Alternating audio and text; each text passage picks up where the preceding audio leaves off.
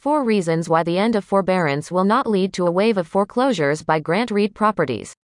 With forbearance plans about to come to an end, many are concerned the housing market will experience a wave of foreclosures like what happened after the housing bubble 15 years ago. Here are 4 reasons why that won't happen. 1. There are fewer homeowners in trouble this time. After the last housing crash, about 9.3 million households lost their home to a foreclosure, short sale, or because they simply gave it back to the bank. As stay-at-home orders were issued early last year, the overwhelming fear was the pandemic would decimate the housing industry in a similar way. Many experts projected 30% of all mortgage holders would enter the forbearance program.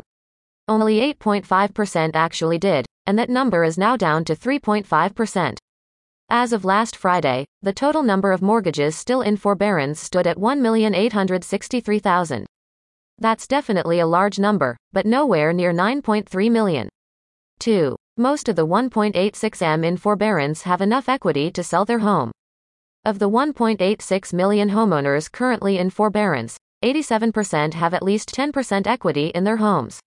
The 10% equity number is important because it enables homeowners to sell their houses and pay the related expenses instead of facing the hit on their credit that a foreclosure or short sale would create. The remaining 13% might not all have the option to sell, so if the entire 13% of the 1.86 million homes went into foreclosure, that would total 241,800 mortgages. To give that number context, here are the annual foreclosure numbers of the 3 years leading up to the pandemic.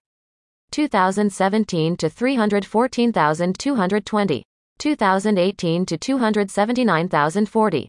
2019 to 277,520.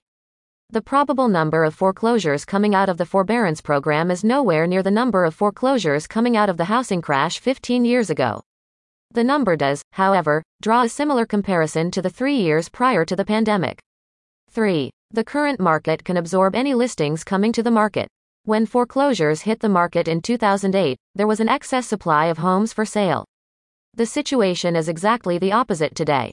In 2008, there was a 9-month supply of listings for sale. Today, that number stands at less than 3 months of inventory on the market. As Lawrence Yun, chief economist at the National Association of Realtors, NAR, explains when addressing potential foreclosures emerging from the forbearance program.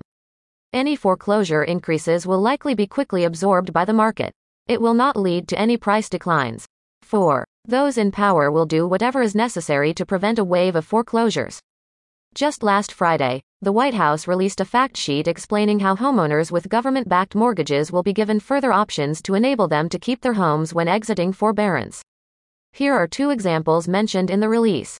For homeowners who can resume their pre-pandemic monthly mortgage payment and where agencies have the authority, agencies will continue requiring mortgage servicers to offer options that allow borrowers to move missed payments to the end of the mortgage at no additional cost to the borrower.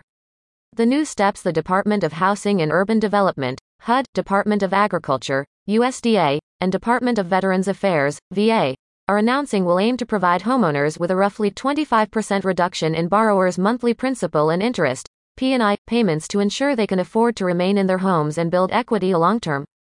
This brings options for homeowners with mortgages backed by HUD, USDA, and VA closer in alignment with options for homeowners with mortgages backed by Fannie Mae and Freddie Mac. When evaluating the 4 reasons above, it's clear there won't be a flood of foreclosures coming to the market as the forbearance program winds down. Bottom line. As Ivy Zelman, founder of the major housing market analytical firm Zelman & Associates, notes, the likelihood of us having a foreclosure crisis again is about 0%.